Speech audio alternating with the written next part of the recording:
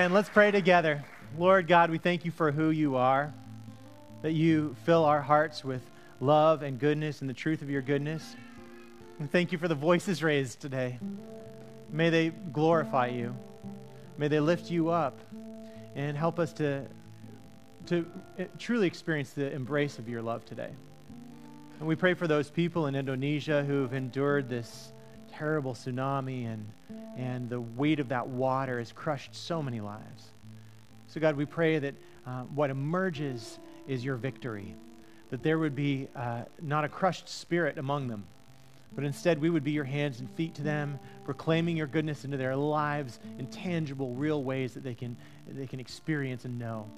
And so God, we thank you that you raise us up from the ashes.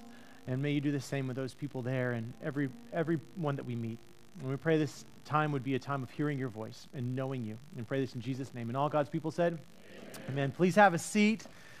Wow, good morning. And thank you to the whole Kasharik family up here. You guys are amazing. And Amia, wow, so thankful for you today. Oh my gosh.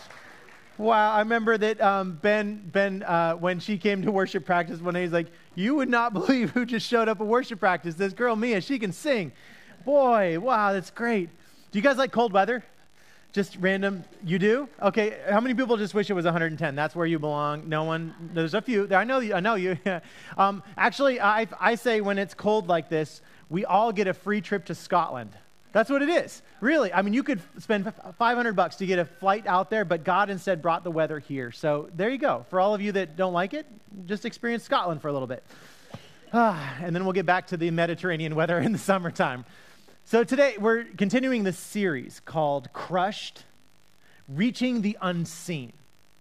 And the big question that we've asked ourselves as a church is how can we be the church that does the things that no other church is doing in order to reach the people that no other church is reaching? And I think it's a good question to ask ourselves because there is this need in the world for a church that will reach people who are otherwise inhibited from coming to church. And that's what we originally understood at Highlands Church when we met in the movie theater at Park Cinema. We knew that there were some people that would go to a church that met in a movie theater because it was familiar to them, where they wouldn't go to church anywhere else. And a lot of you are here because you either worshiped in the movie theater and something about hearing a church that was meeting in a movie theater, that out-of-the-box church, grabbed your heart and you wanted to be a part of that. Or maybe you're here because someone who went to that movie theater and had their lives transformed and started to discover the beauty of doing the things that no one else is doing in order to reach the people that no one else is reaching. They welcomed you and they invited you into this. And so that's the big question we're asking. How can we be the church that's doing what no other church is doing in order to reach the people that no other church is reaching? And so one of the big groundbreaking things that we talked about is approaching the wineries and the winemakers of this region and asking them if they would partner together and take a portion of their crops and devote it 100% to the poor. Just asking that question, believe it or not, evoked in so many people this spirit. They just got excited about doing it. And so sometimes just being the voice of encouragement to people in life can be a transformative presence. And so we're calling the series Crushed. A lot of people have said, how does this whole thing work? You know what our answer is? We don't know. Who knows? I mean, what do you think? Give us ideas. Come up with names. Whatever you can do, because this is something that we all get to engage in. But the question is, how do we reach the unseen? How do we reach out to the unseen people? And how beautiful that the poor that will be blessed through this innovative, groundbreaking thing are going to be actually the field workers who live in this community. They are going to receive this just shout from the top of this hill, Highlands Church, saying, we see you, we care about you, and we want to bless you. We know who you are. So this is the story that I want us to focus on today. It's a beautiful story, and it's been, I feel like God's really pressed it on my heart. And I think that it could help you to start to see the world in a new way. Help you to start to see things differently. And it happens in the last week of Jesus' life. The last few days before he died on the cross and then was resurrected a few days later. But these are the words. It says these words, in the presence of all the people, Jesus said to his disciples, so he turns around and he talks to his students, watch out for the legal experts. Well, I mean, everybody knows how to watch out for lawyers, right? I mean, it's a kind of no-brainer, Jesus. No, but he says these words, they like to walk around in long robes. They love being greeted with honor in the markets. Like Trader Joe's, hey dude, you know. They long for the places of honor in the synagogues and at banquets. If you're the kind of person who loves to sit at the head of the table, this might be a message, a kind of a gulp of a message. They are the ones who cheat widows out of their homes. And to show off, they say long prayers. This is why I say short prayers. Just so I couldn't be guilty of this anyway. They will be judged most harshly. You know, this is a message that really should hit home for all of us. In that sense of what does it mean to see the unseen? What does it mean to see the unseen in life, right? And I think that what Jesus is saying, there's a lot of look at me people in this world, aren't there? There's a lot of people who are saying, hey, you know what? The goal or ambition of my life is to be seen. There's actually a really good book called The Importance of Being Famous, and how that's become really a very highly valued thing in our culture and in our community, in our nation. The importance of being famous. Now, I think that what Jesus is talking about is something that we discovered in the early days of Highlands when we started to ask, what does a biblical, godly leader look like? What are those characters, traits, characteristics? And the big thing, the message that we came out of that was, who me leaders. Do you remember that? What does it mean to be a who me leader? Now, a who me leader is the kind of leader that we see over and over again in the Bible. Jesus would walk up to a tax collector and say, hey, you know what? You're going to be following me. You'll be a disciple. And what did the tax collector say? Who, me? And then you notice that in Moses. You notice it in David. You notice it in all of these different leaders throughout the Bible. Every time a prophet is approached by God, any fisherman is approached by God, they kind of say, you know what? I don't know if I'm the right guy. There's a hesitancy there. There's not someone who's sitting there saying, you know what? I'm going to do everything I can to be at the top of the pile. I'm going to work and I'm going to be the leader of this church. We noticed that one time. I actually vividly remember someone came into the church. They shook their hand on a Sunday and I said, hi, how are you? And he said, I came here to lead your men's ministry. And I said, whoa. Okay, let's see, buddy. Slow down. Slow down a second. That who me leader is a really, really important value. And it's something that anybody can espouse and learn. So even if you are a me leader, you can grow into a who me leader. I believe that God has this transformation that he is calling us into. So that all of us can ask ourselves, hey, what are those moments when we pray and have you ever heard someone say, I don't want to pray because I just don't think that I'm eloquent enough. Have you ever heard that? I just don't think I have fancy enough words.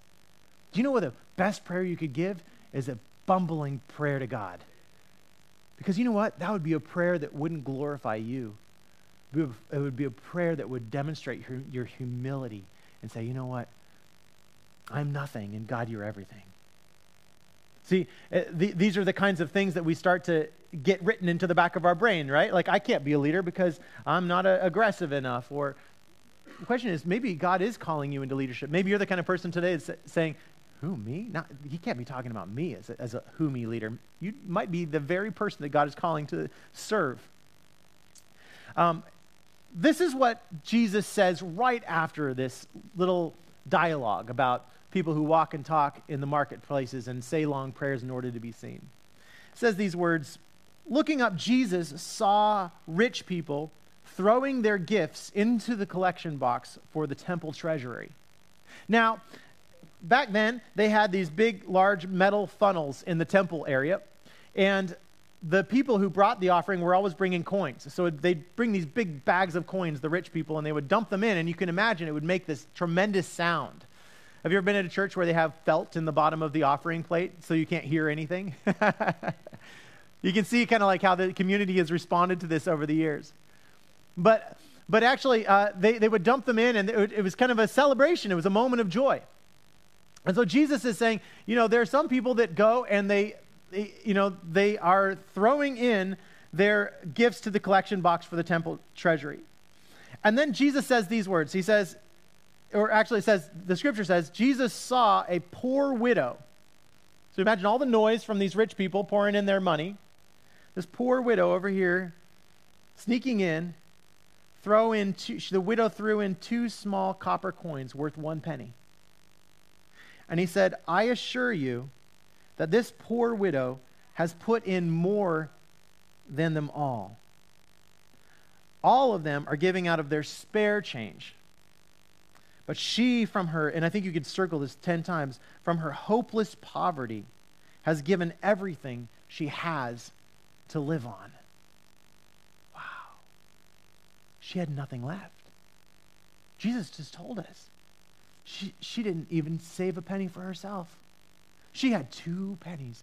She had 2 copper pennies, and she could have kept 1, which would have been still giving 50%. She could have done that little calculation in her mind. Maybe that 1 penny would have, been enough to buy a little loaf of bread or a cracker or something that could give her some kind of security.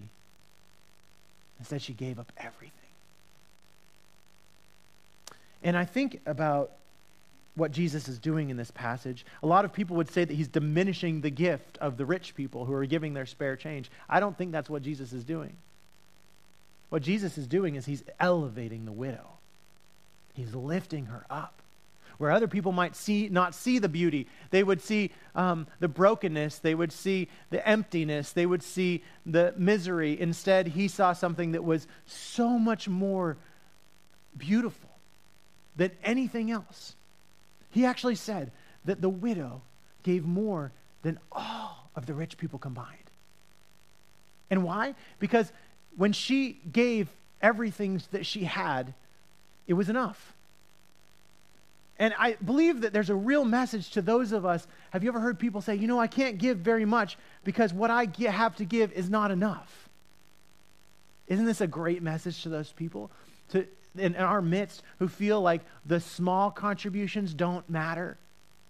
But actually what Jesus is saying is that when you give everything you have, it's more than enough. That's one of the most beautiful things you can do in your life. When you give all of that you have to Jesus, you give him all of your heart, all of your time. You give him everything. You actually finding yourself not in more poverty, but you find yourself in a kind of richness, don't you? Suddenly, you'd think out of her hopeless poverty, she gave everything, but she has a profound wealth in her life. And I think about our lives and what we have to give and how we question ourselves and question our gifts that we have to present to God. And it's not a surprise that by the way, if you're ever reading the Bible and you get into those conversations in your small groups and you're starting to wonder, what does this Bible verse really mean? Okay? This is a tip. It's the simplest tip. You could go to 3 years of seminary, but this you don't need to, because this is the simplest, easiest way to interpret the Bible. If you don't understand a text, read one text before it. If you don't understand it then, read one text after it. If you still don't understand it, read a little bit before it. And if you don't understand afterward, read a little bit after it. And if you still don't understand, read the whole Bible 10 times over in the next week. No, I'm just kidding. and you'll win. You'll win either way. I mean, you may not understand the scripture, but you'll learn something along the way. But it works. It really does work. And that's what we're doing today is if you want to know more about what Jesus is saying about the widow, let's keep reading. Let's find out what is at the meat of this message. And so we find it, just the next verse, it says these words, that some people were talking about the temple, how it was decorated with beautiful stones and ornaments dedicated to God. And Jesus said, as for the things that you are admiring, the time is coming when not even one stone will be left upon another. All will be demolished. Different. See, Jesus notices that they're focusing on these little gems in the temple that someone had put there. And they're starting to think, oh, wow, I want to pay attention to that in life. Jesus has just pointed out the widow. He's just said, hey, look at her. You've got to understand what beauty is. And the next minute, he sees them starting to obsess about the gems. And the question is, in the church, do we care more about the facility than about the spirit behind the space? You know why I love this wall? It's not because, yes, it's beautifully designed. It's beautifully crafted. It's made from cedar. I love it. By the way, if you ever want a beautiful smell, you can just go up and, well, you'll get a sliver too, but you can just rub it and it has this, oh, it smells so good. But that's not why I love this wall. The reason I love it is because it was given by the people of this church. It was built by the people of this church. It was lifted into place by the people of this church. We had a contractor, a framer, who was one of my favorite people, and he came in here on a Thursday, and he gets in here, and he's got like after work, and he's sweaty, and he's devastated by his work of that day, and he's such a cool guy. I got to throw his name out in there. His name's Casey. He's so cool. And he comes in here, and the boards are all laid down, and he just takes out this ridiculously cool-looking like space gun of a nail gun. He just goes, I got this. Done. I'll bet you, I know Casey. I know that he probably feels like he didn't give enough. And it's not the wall that we admire. It's what the Holy Spirit is doing, because this is a love letter.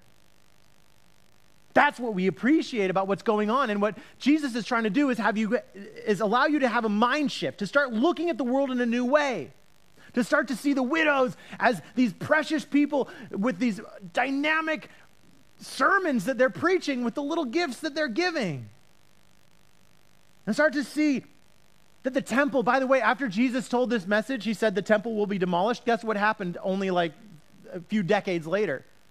A war took place in Jerusalem, and every little piece of the temple was destroyed. All that's left right now of the temple is just some foundation stones, just a wall that it was built upon. That's all that's left. But actually, one of the cool things that happened when the temple was destroyed is that people they started to wrestle with their faith, because their faith was, before that, was location-based. They understood this to be the place where they could worship God in the right way. And when it was destroyed, people started to discover that they could be the church. That the church was not a building, that it was something that they could actually manifest in their neighborhoods, in their places. And suddenly the church grew like wildfire. People were walking around and worshiping in homes because they didn't have this temple that had become so much this locator. And you know what Jesus, or the Bible says about Jesus' comments about the temple in the book of John? It says these words, but the temple that Jesus was talking about was his body. See, Jesus wasn't talking about the temple, the fixed building. He was actually saying that the temple will be destroyed. And he also says in the book of John that in 3 days it will be raised up again. People said, how can you raise a whole building in 3 days? It took decades to build this thing, hundreds of years. Jesus was crucified. He died on that cross. He was decimated. You know what Isaiah says when it prophesies what will happen to Jesus 600 years earlier? These are the beautiful words from the prophet Isaiah. I love them. And if you don't hear this message of transformation, it's these words. He was pierced because of our rebellions and crushed because of our crimes. He bore the punishment that made us whole, and by his wounds we are healed. And like sheep, we have all wandered away, each going its own way. But the Lord let fall on him all our crimes. Notice that word crushed in there? That Jesus was pierced for our iniquities and crushed so that we could experience forgiveness. Now, one of the things that I've started to learn about is winemaking. I just wanted to know what would be happening in this process. And so I went to the vineyards and I started to look at the grapes, and with my kids, we started walking around and grabbing the grapes off of the vineyard and just squeezing them, it's like just seeing what it's like to crush a grape. And all this sticky juice coming out, that didn't work very well. And then I called a friend and I said, "How are you doing?" And he said, "Oh, we're about to harvest the grapes and we're going to crush them today." And I said, "Oh, that's cool." He has just some private vines that he has, and so we go there, and it's a cool thing because what happens is this machine that he has crushes the grapes, it throws the stems off to the side, and the grapes fall into this bucket, and they go from being grapes on the vine, grapes on a stem, to being this thing called must. I love that it transforms into this imperative, right? They don't call it maybe. Like, it doesn't change into maybe. No, it's must. So then the must is created, and when that happens, things start to happen. Things start to transform. If you left those grapes on that vine, what would it do? It would just die. Actually, I was riding my bike by the vineyards the other day, and I stopped, and they turn into delicious raisins. I was just like, nom, nom, nom, nom, nom. It's like natural trail food around here. If anybody came up and said, "That's illegal," I'd say, "Not according to the Bible. It says I can eat anything I want as long as I don't have a bucket." It's true. It says that in the Bible. Can't argue with that. But what happens to the grapes when they go into this bucket is they start to change. There's a transformation. Start to think about what happened to Jesus on that cross, that he wasn't just, symbolically crushed. He was really crushed. He was destroyed. And he went through that transformation so that life could take place. Something new could happen. Something that's never happened before. And not just a life so that he could live a few more days or a few more weeks or a few more years. No, so that he could live forever. And so that we could live forever too. And when Jesus met with his disciples after he showed them the holes in his hands and his feet, and I love that Thomas was a doubter. Do you know they call him Doubting Thomas because he said, "I can't believe this unless I actually see the hole in Jesus' side and stick my finger in it." And Jesus goes up to him and he's like, "Hey, you said you have to stick your finger in it, and that's disgusting, but you better do it." And he did it. "Ugh, that's gross."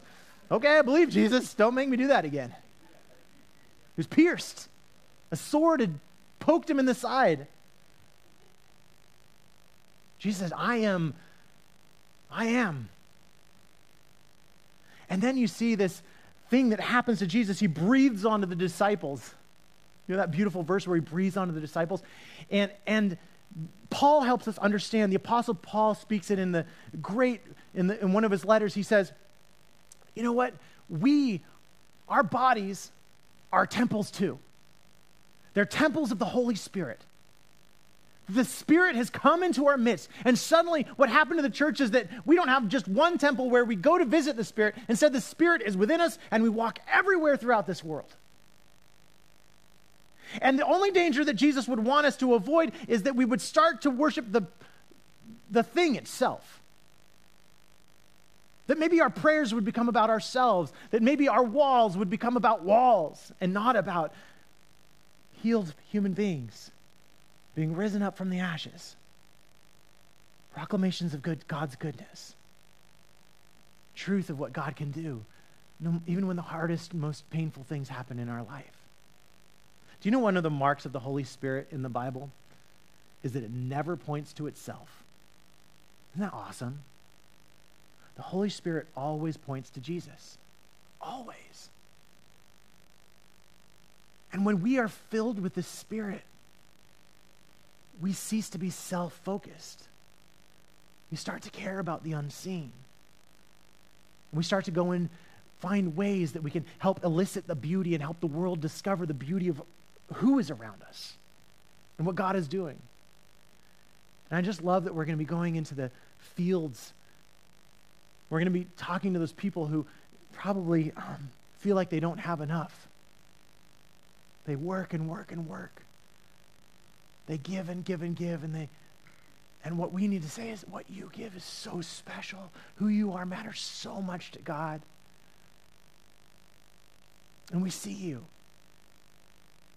And so there's this thing that I pray happens even in our spirits. that there would be this crushing, there would be this transformation of our body, that we would start to ask ourselves this critical question. I really want you to ask this question today. Are you willing to do what nobody else is doing in order to reach the people that nobody else is reaching? It's like a broken record. We've been talking about how to do that with the youth of this community who feel unseen. We've been talking about how to do that with the immigrants and the field workers who so much of them probably feel like Highlands has no idea who they are. And we're going to keep innovating and thinking about how can we break into those spaces where no other church is going so that we can, and to do the things that no other church is doing in order to reach the people that no other church is reaching. And I love that as we do that, there will be this thing where our eyes will be opened. Isn't it cool? Like, I love reaching the unseen as a kind of descriptor for this message, because reaching the unseen, the Bible talks about God as the unseen. And there's this thing that happens when you reach out to the unseen one. It's faith. It's beauty. It's hope. It's restoration. It's healing. So today I pray that for some of you who have felt like, maybe the seen things have gotten in the way of the unseen in your world, that you would start to ask yourself, well, I think I can be a part of that. And let's pray, shall we? Lord Jesus, we thank you that you lift up the widow. You lift up the orphan and the immigrant and those who are unseen in this world. And you call us, Lord, to be your hands and feet, to do these things with and for you. We thank you for the Costa Rica team that will be traveling halfway around the world to look into the eyes of mothers and children and fathers and to say, we're here for you and we care about you and we see you. Lord, I pray, Lord, that this congregation would be the ones that would break down those walls, not even national boundaries, but just those walls between neighbors, walls between coworkers and people that they've known for so many years. And start to engage in conversations that maybe have never been had. Help them see the Spirit, your Spirit behind the things of this world, and to see life coming about where otherwise there wouldn't be life. And for any of us, Lord, who feel that what we have given is not enough, Lord, because we don't have enough to give, help us to hear your words of encouragement saying, whatever you give, if you give everything, it's enough. It's more than enough. Help us to step out like the widow in faith and not to lean on the security of things like temples and even our own insecurities which cause us to put ourselves first. Lord, help us to truly find ourselves worshiping and praising you with everything we have. We pray that there would be a transformation in this community, that there'd be a transformation to the industries, that everything in this world would start to look more and more like you, and that there would be a balance restored. And we praise you, God, for what you've done, and praise you for what you're going to do in the life of each person in here as we respond to your message. We pray this in Jesus' holy name. And all God's people said, amen. Please stand.